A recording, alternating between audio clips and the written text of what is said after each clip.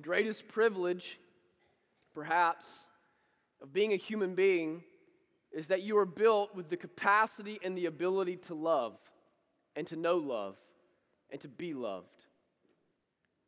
There is no other creature in all of the world that buys anniversary presents, that buys Valentine's chocolate, that surprises the significant other with a bouquet of flowers, that keeps pictures to remember all of the sentimental moments of the history of your family and the history of your marriage. Only human beings do that. Only human beings are built with this unique and profound, supernatural even capacity to love, to be loved, and to know love. Last year, in around March, April, I had traveled a lot, very similar to the way it's been over the last couple of months. But I had been on a mission trip in Salt Lake City, and then I had come back, and I was here a week, but I had late night meetings pretty much every night that week. And then the very next week, I left and went to seminary. And so Gracie, who at the time was about 2.5, had really not seen me very much, and she was just getting to that place in her life, where she really recognized the absence of Dad, that Dad is not here, that me and Dad used to go to the woods, and me and Dad go fishing, and Dad's just not here to do all of that stuff, right? And so I had gotten incredibly, incredibly homesick by the last night that I was in seminary. And so my class was over at 9 p.m., and so I decided I was going to go straight back to the hotel, go to sleep, and I was going to wake up first thing the next morning early and get home to see if I could surprise Gracie as early as I could because I was missing her. And so I woke up at 4 or 5 that morning, got up and drove from Louisville all the way back, and I got to her sitter right around lunchtime. And of course, Gracie's the only one in the room or the only one in the house that's not asleep yet. She's the one that's and so the sitter had asked, let me go and get Gracie so that you don't wake up the other kids. And I said, that's fine. And I hear the pitter patter of her feet coming down the hall, and you just know what that does to a homesick family missing Dad. You hear those little feet pitter pattering down the hall, and your heart just begins to feel like it's just going to explode, right? Finally, I'm back here with my little girl. And so Gracie, her normal fun-loving self, is coming back, and she's talking, like she does, like you guys know. And she's just talking. And she gets to the doorway, and she sees me. And her whole countenance falls. And she begins to just sob and run at the same time. And so she's crying and she's running and she runs up to me and she wraps her little arms around me and she says, Daddy, I miss you so much. And so I picked her up and I'm hugging her and she takes me and she pushes back and she'll look at me and she'll pull me close again. She pushed me back, look at me and pulled me close again. And she said, I thought you was Mommy.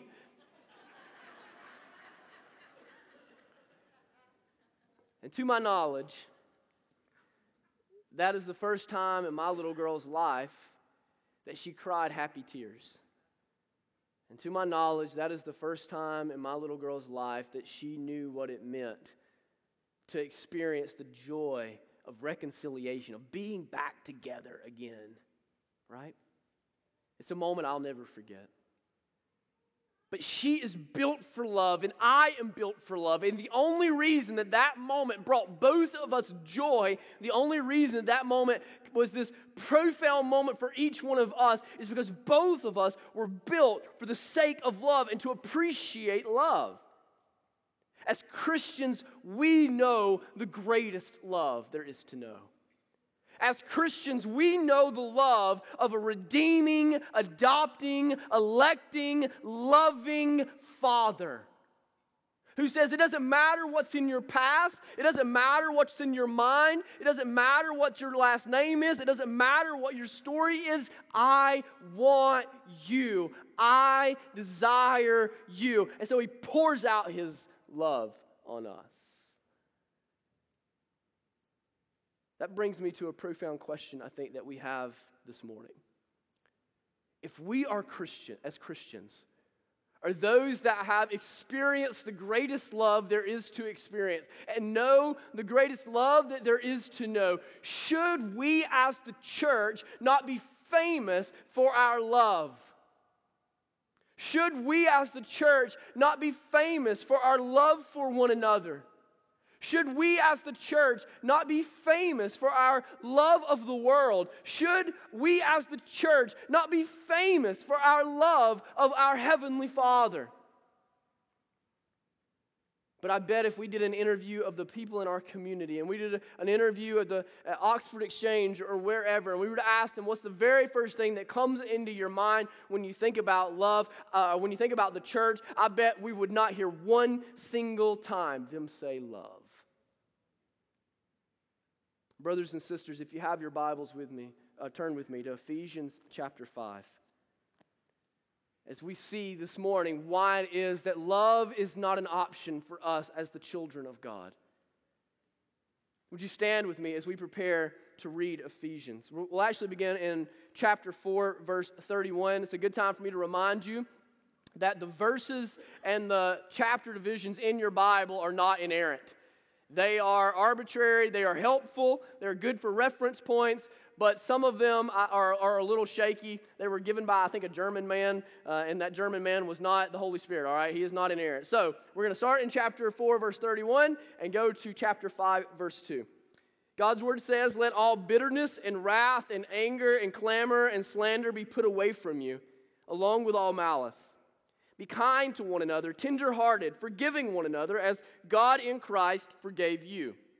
Therefore, be imitators of God as beloved children, and walk in love as Christ loved us and gave himself up for us, a fragrant offering and sacrifice to God." May God bless the reading and the preaching of his word. You may be seated. So in Ephesians chapter 5, verse 1, God's word really says something that is utterly astounding. The words that Paul uses are intended, I think, to stop us in our tracks as Paul looks at us and he states it in imperative form as a command. This isn't an option, this isn't a suggestion, this isn't a maybe. He looks at us and he says, be imitators of God. Be imitators of God. Now that's weighty. That's heavy. Be imitators of God.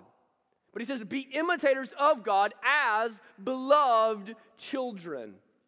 See, I think what Paul is saying is this, is that as those who are the children of God, we should reflect the character of God.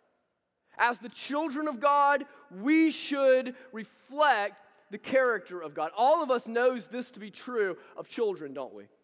We know that typically, if you want to know about the character of the parents, you can look at the character of the children. That the children reveal and indicate something about their parents. And I see some of y'all getting nervous. Y'all getting nervous. It's all right. They're going to mature. They're going to grow up. They're going to love Jesus. We believe that. But loud children come from loud families, don't they? Y'all want to know why Gracie's so talkative?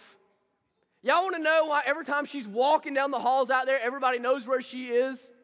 Have you ever heard me? I'm not a subtle fellow. Quiet children come from quiet families, don't they? Generous children come from generous families. Materialistic children come from materialistic families. Hot-headed children come from hot-headed families. Mild-mannered children come from mild-mannered families. Children are built and intended by God to reflect the character of their families.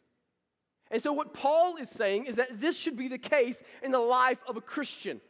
If we are God's beloved children, if we are his, should we not reflect his character? Should we not be those that look like him and seem like him and sound like him and walk with him and walk among the world as he would walk through Christ? You know, what he's not saying here, though, is just as important. What Paul is not telling us to do is to try to pick ourselves up by our bootstraps and make sure that we look like God in some way. The thing that he is not, this is not intended to be a burdensome or overbearing command. You can see that because it's surrounded by positive language, right? Paul doesn't say, therefore be imitators of God to the best of your ability, as hard as that is. He says, be imitators of God as beloved children. That this isn't something that's supposed to overwhelm us with a burden. That this isn't something that's supposed to be so inconceivable that we can't get there. No, I think what Paul is showing is that as the children of God, this should be a natural outworking of who we are. That this should be the natural outworking and the natural overflow of who we are as his children. That as we grow in Christ, we should become naturally, it should become more and more natural for us to imitate God and to model God's character in our life. You know, I've found it to be more and more true that I am a lot like my dad. I can't stop it. I can't get away from it. I can't hide from it. I'm just going to embrace it, man. That's all I know to do. You can't fix it. You just are who you are, right? And sometimes I do things and I say things and I'm like, oh my gosh, that's Jimmy Hale. That's Jimmy. How did that happen? And even maybe more scary and more humbling is I see the same thing coming true about Gracie. She gets frustrated. She'll be working on something, and she'll be working, and she'll be trying to put her little toys together or something like that. And eventually she'll become so frustrated, she goes, ugh, and she'll just walk away. I do that. And I look at her and I think, oh Lord, help this child. Help her. But I don't try to be like my dad. It's not something I'm consciously attempting to do. It's not something I'm working at doing. It just naturally happens. It just naturally works itself out into my life. I can't stop it if I want to. Gracie is not intentionally trying to be like her dad. She is not intentionally working to try to reveal the character of her dad. It's just the character of her dad is implanted in her. You see, I spent so much of my childhood admiring my dad and respecting my dad and wanting to be like my dad and thinking that my dad was the coolest guy I had ever met in my life and seeing the way he carried himself and did things. That spending the time with him, admiring him, respecting him, shaped my character.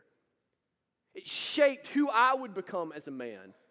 It shaped who I would become as a husband. It shaped who I would become as a father. And I suppose the same is already true of Gracie in some sense. Brothers and sisters, this is how it should look for us in our relationship with our Heavenly Father. We should spend so much time in admiration of him.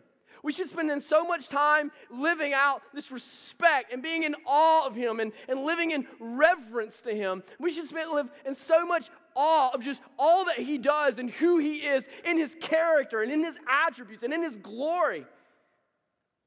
That just the natural outworking of how it happens is it shapes who we are as men and women. It shapes who we are as people. It shapes the way that we live and the way that we operate and the way that we think and the way that we see the world, the way that we father or mother our children, the way that we are a husband or a wife to our spouse. That as we pursue the Lord and as we spend time with the Lord, it profoundly shapes our character to imitate the Lord. See, there are no shortcuts to godliness. You don't drift into godliness. You don't drift into imitating God. You don't just wake up one day and there you are. You imitate God in your life. No, the only pathway to godliness is through spending time with God. It's the only way. Have you ever been around someone that you know spends time with God? Have you ever just spent time with someone that you know is a person that spends a lot of time with God? In their life, they don't walk in arrogance, do they? They walk in humility.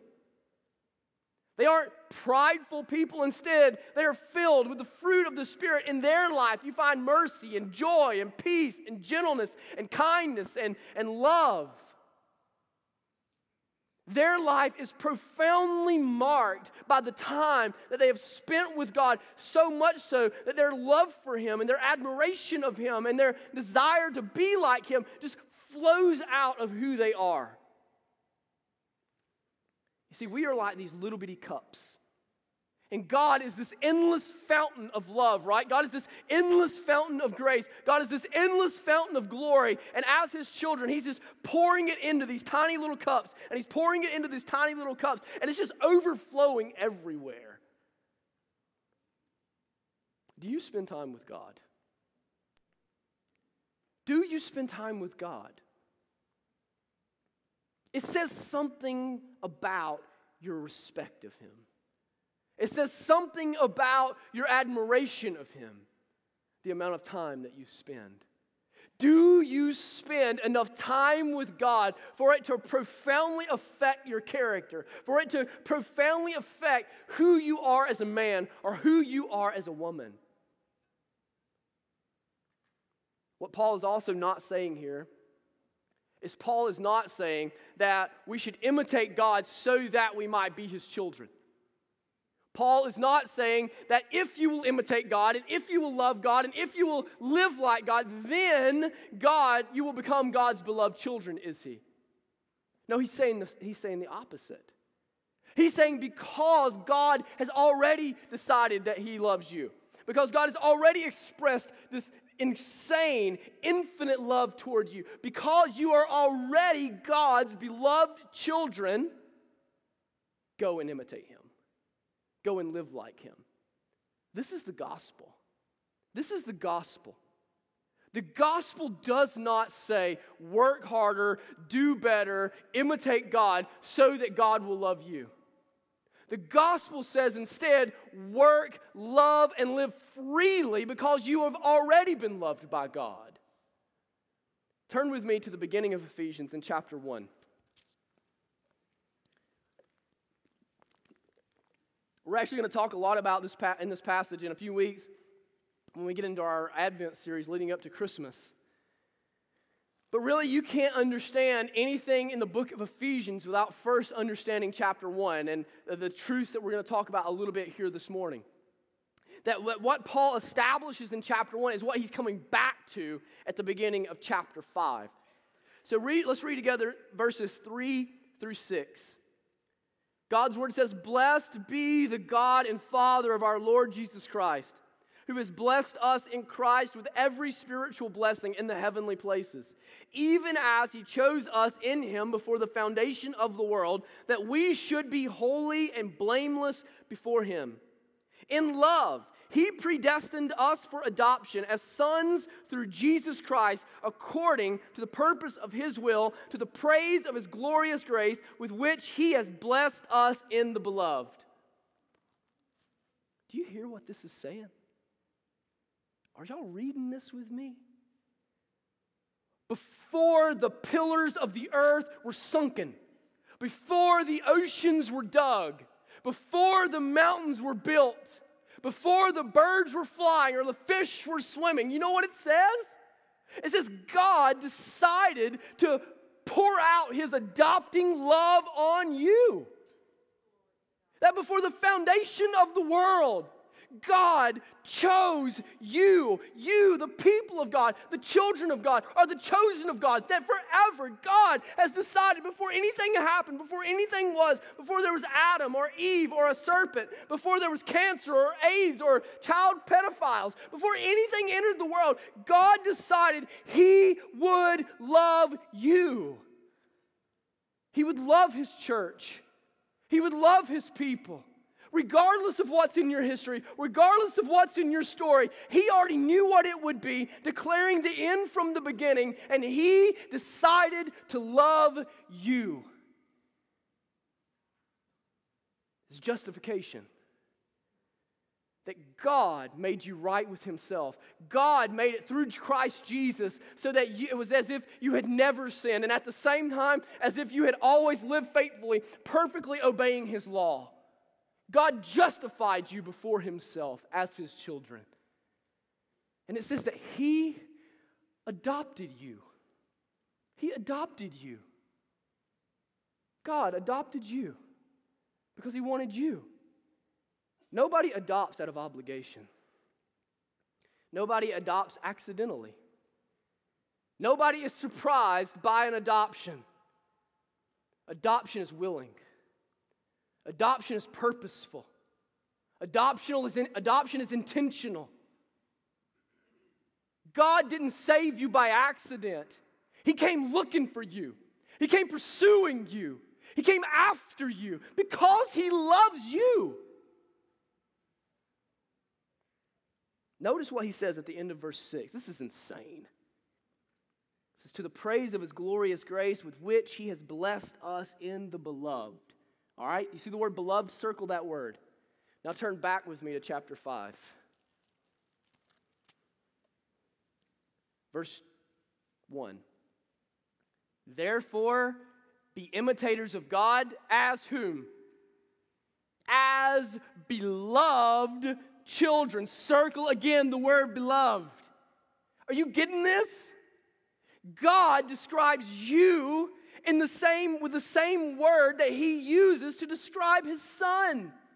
That Paul understands that because of the work that Christ has done, because he has justified us, because he has made us right with God, that we can be described with the same adjective, with the same word used to describe the perfect son, the perfect sacrifice, the great high priest, the great shepherd, the Messiah, the long-awaited one, the fulfiller of prophecy.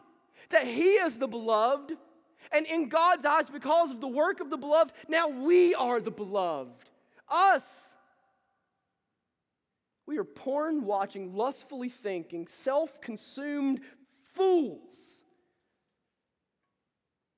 And yet Paul looks at us because of the gospel, and he says, you are now the beloved of God.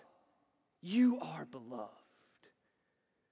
The picture brings into my mind something that I learned about when I was in South Africa. In South Africa, there's an epidemic there of people disposing of children.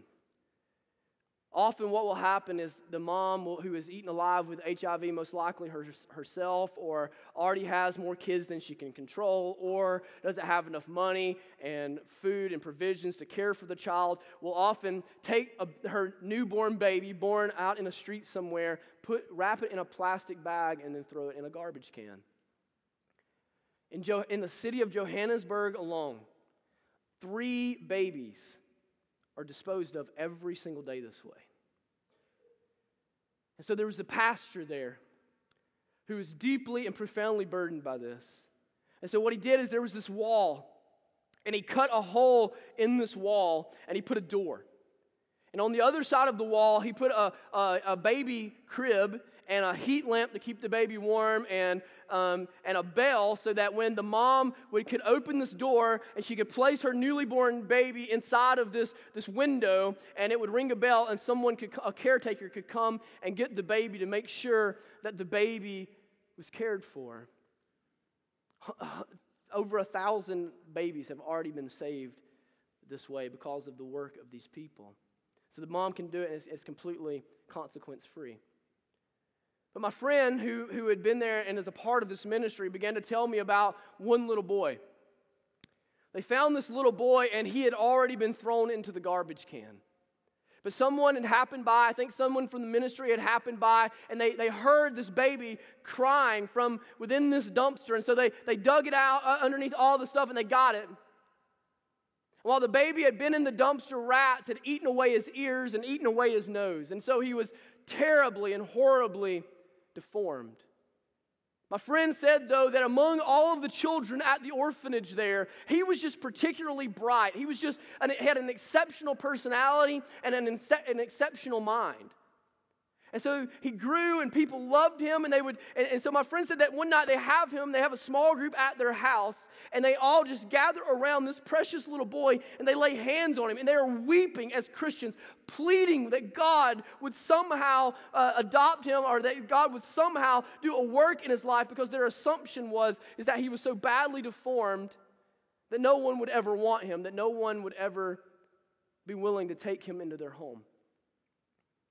One day, a man and his wife fly in to Johannesburg from the UK for the purpose of adoption, and they go to this ministry.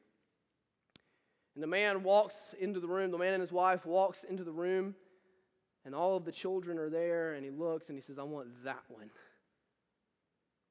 Talking about the badly deformed boy.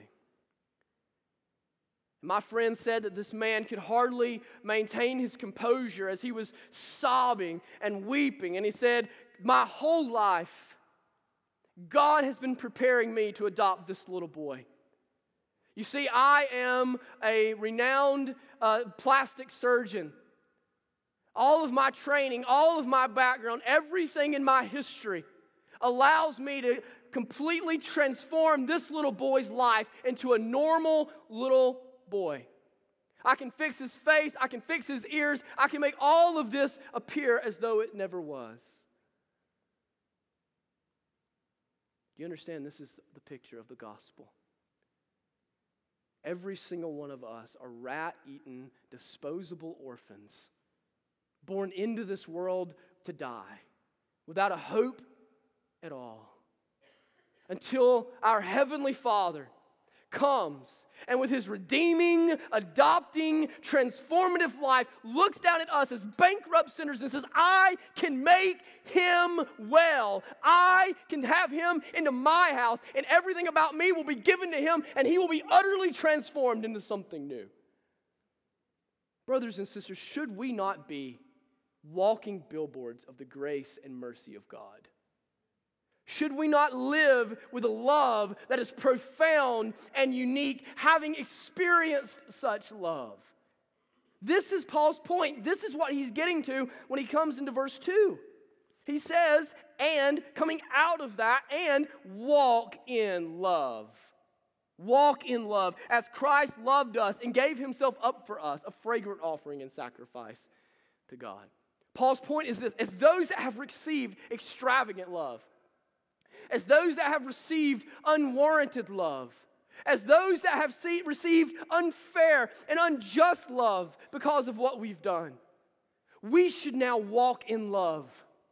We should be those that lives our lives and walks in our lives as those that people are drawn to because of the way that we love people and the way that we love each other.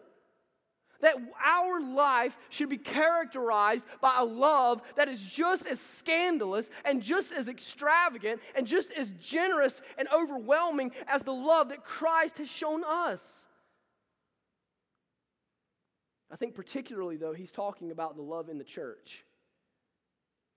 That he's talking most specifically here about the way Christians are to love one another. And I say that because in verse 1 of chapter 5, he says, therefore, right? Therefore means we're looking back to what's just been said. So in verse 32, what has he just said? Be kind to whom? One another.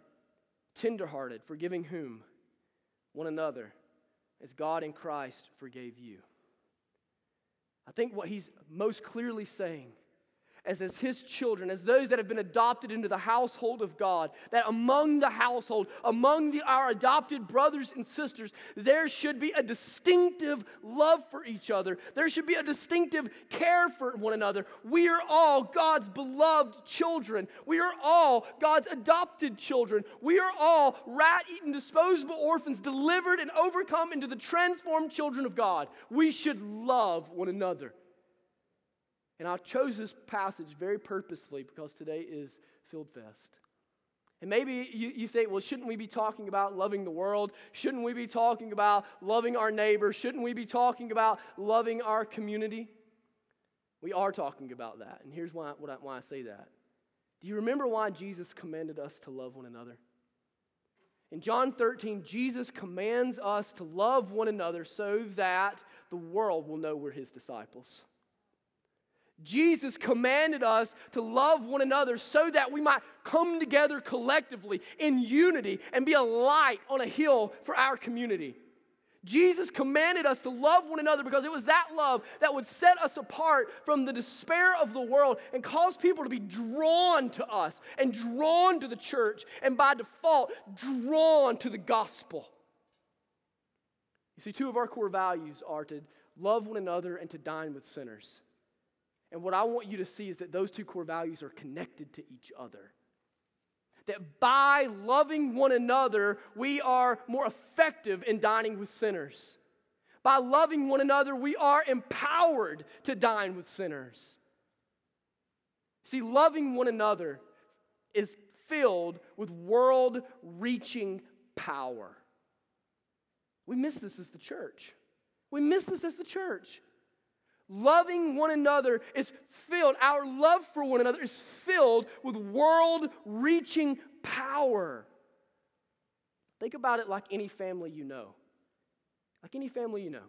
Have you ever went into someone's home and you weren't really sure if the people there liked each other very much? I have. And it is awkward, right?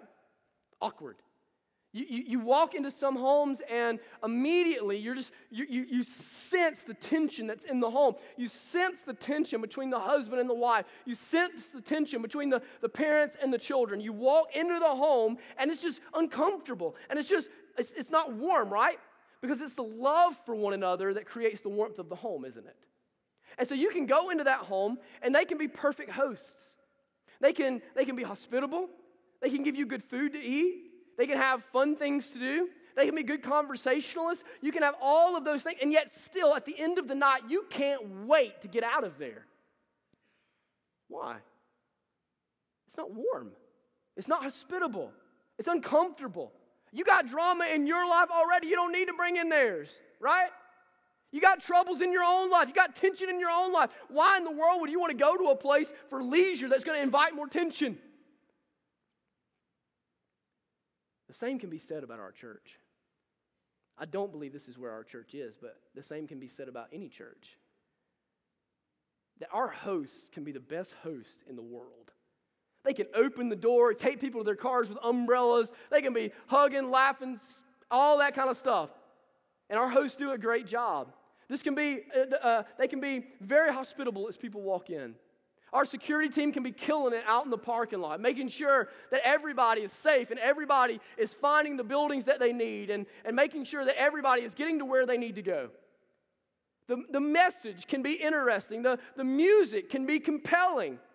But if people come into our church and people come and are around our church family and they sense tension and they sense awkwardness and they sense a lack of love for one another, this place is going to feel cold. This place is going to feel cold. You see, we've got to love one another in such a way that it is magnetic to the people that come here. We've got to love one another in such a way that it fills this place with warmth and receptivity.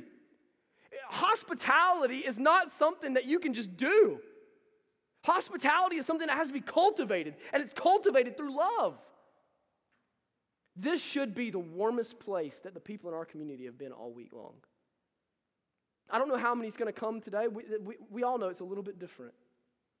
But as people walk among our campus and as people mingle among our people, this should be the kindest, friendliest, warmest, most loving place that any of them have been all week. They aren't looking for drama and they aren't looking for tension. They aren't looking for somebody just trying to get through an activity to the end of the day. They're looking to come and be loved on and have their kids loved on. And I'm telling you, the direct correlation is by how profoundly and deeply and clearly we care about each other. That it's by our love for one another that they will know whether or not we're His disciples. It's by our unity with one another that they will be able to have any picture of all of our unity in Christ. Our love for each other is the proclamation of the gospel.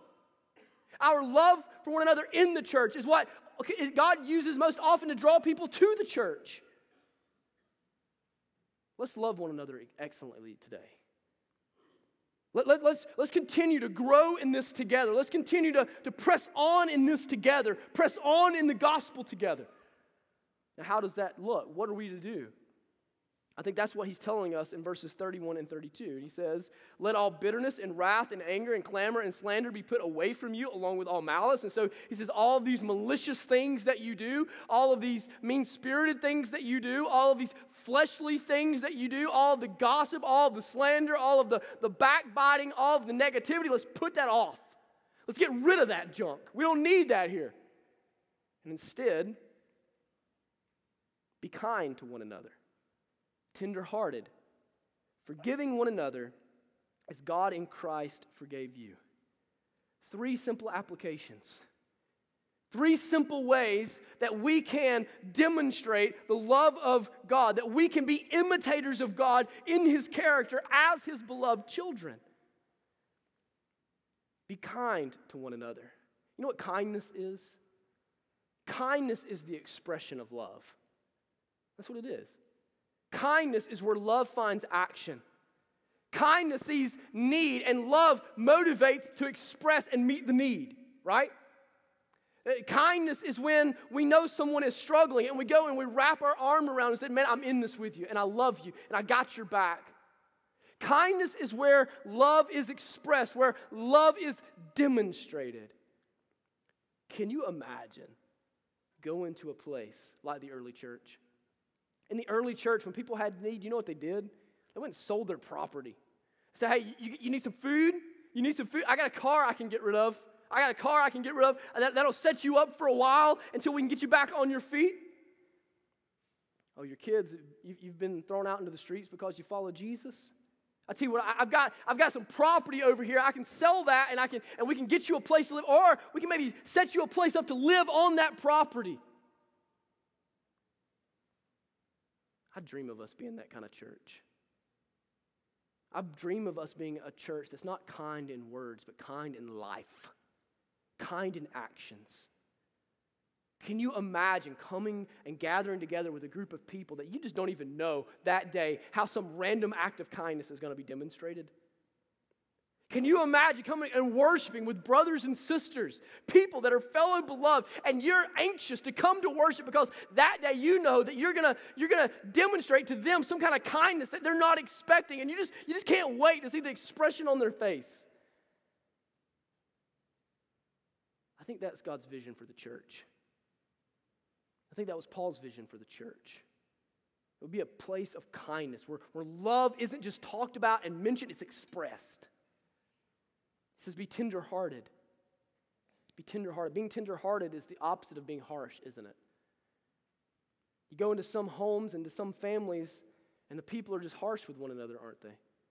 I've been in places where the way the man talks to the wife, I just want to punch him in the face. You need to be toting a fat lip to be talking to a woman like that. And those are places that you want to get out of. The church is a place where we should be tender with each other. One piece of the fruit of the Spirit is gentleness. It's gentleness. It's to show kindness with one another. It's to not hide the truth, but not to be a jerk about the truth either. It's to be gentle and to nudge one another along with tenderness, to move one another along gently so that we can grow together and so that we can be unified together. It's not saying everything that's on your mind. It's not verbalizing every opinion that you have. Proverbs says that people that have to vent and express their opinions always are fools that we shouldn't listen to anyway. No, it's being tender to the spirit of the person. It's being tender to the needs of the person. It's being tender to rebuke and to share God's word and to teach even hard truths, but to do them in gentleness and grace. But the most dramatic and strongest of what he says is what he says at the end. When he says that we should forgive one another as God in Christ forgives you. Throughout the New Testament, the standard of forgiveness is Jesus. That as Christians, we are to live in such a way that we seek out opportunities to demonstrate the radical forgiveness of Christ. Practically, I think there's 2 things I think we can focus on in our church and how we can foster, how this forgiveness empowers us and how this forgiveness changes us. Number 1 is we as Christians should not be easily offended.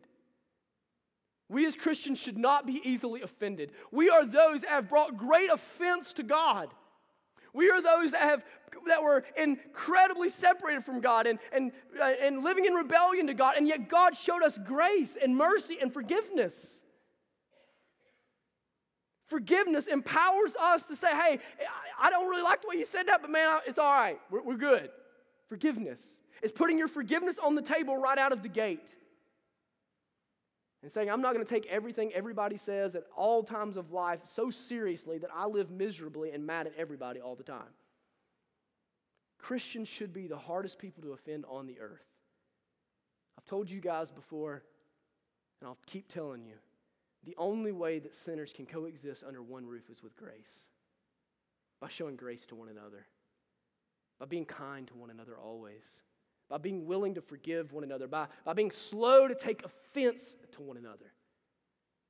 The second way I think we can really apply the forgiveness of Christ to our church and to our love for one another is to not hold grudges. To not hold grudges. This is what forgiveness is. Forgiveness is to forgive an offense, to forgive a grudge. There is no room for grudges in the heart of a forgiving person. There is no room for grudges in the midst of the gospel. Jesus says that if you're going to offer a sacrifice and you realize that your brother has something against you, leave it there and go be right with your brother first. Then revival would break out if that happened. Revival would break out. If you realized that you had brought offense to someone and you went and you asked for forgiveness, revival would happen. If someone has deeply wounded you and you're carrying a burden and you're carrying a grudge, if you went to them and said, man, I forgive you, and forgiveness is there and we are right and we are okay, revival would happen in the church.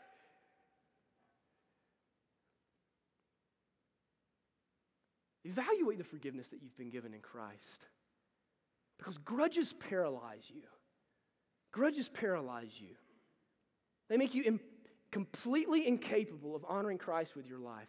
They drain from you the joy of serving in the church. They drain from you any even desire to want to serve in the church.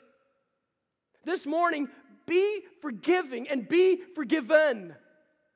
Those things are always hand in hand in the gospel. Amy Carmichael exemplified this type of love. In the 30s, 40s, and 50s, she was a missionary in India. She built an orphanage and she began to take in children that had been purposefully adopted and even stolen so that they could go and in the false god temples be used as child prostitutes. And so she took in literally hundreds of children over the course of her ministry and would bring them in, and she would give them a place to be loved and cared for. She died when she was 83, and just before she died, she asked that they not put a stone or over her grave or an engraving, but the children that she cared for decided that they had to. And so they, instead of putting a stone, because she'd asked them not to, they put a bird bath over her grave. And on the bird bath was carved one word, Amma, which means mother. Carmichael's life saying was, one can give without loving, but one cannot love without giving. One man said at the conclusion of her life that her life was the most fragrant, the most joyfully sacrificial that I ever knew. Paul says that if we will live like this, if we will love like Jesus, if we will forgive like Jesus, be tenderhearted, be kind like Jesus, then like Christ, our lives will be a fragrance, a pleasing fragrance into the nostrils of God. May we love like this, Iron City. Let's pray this morning.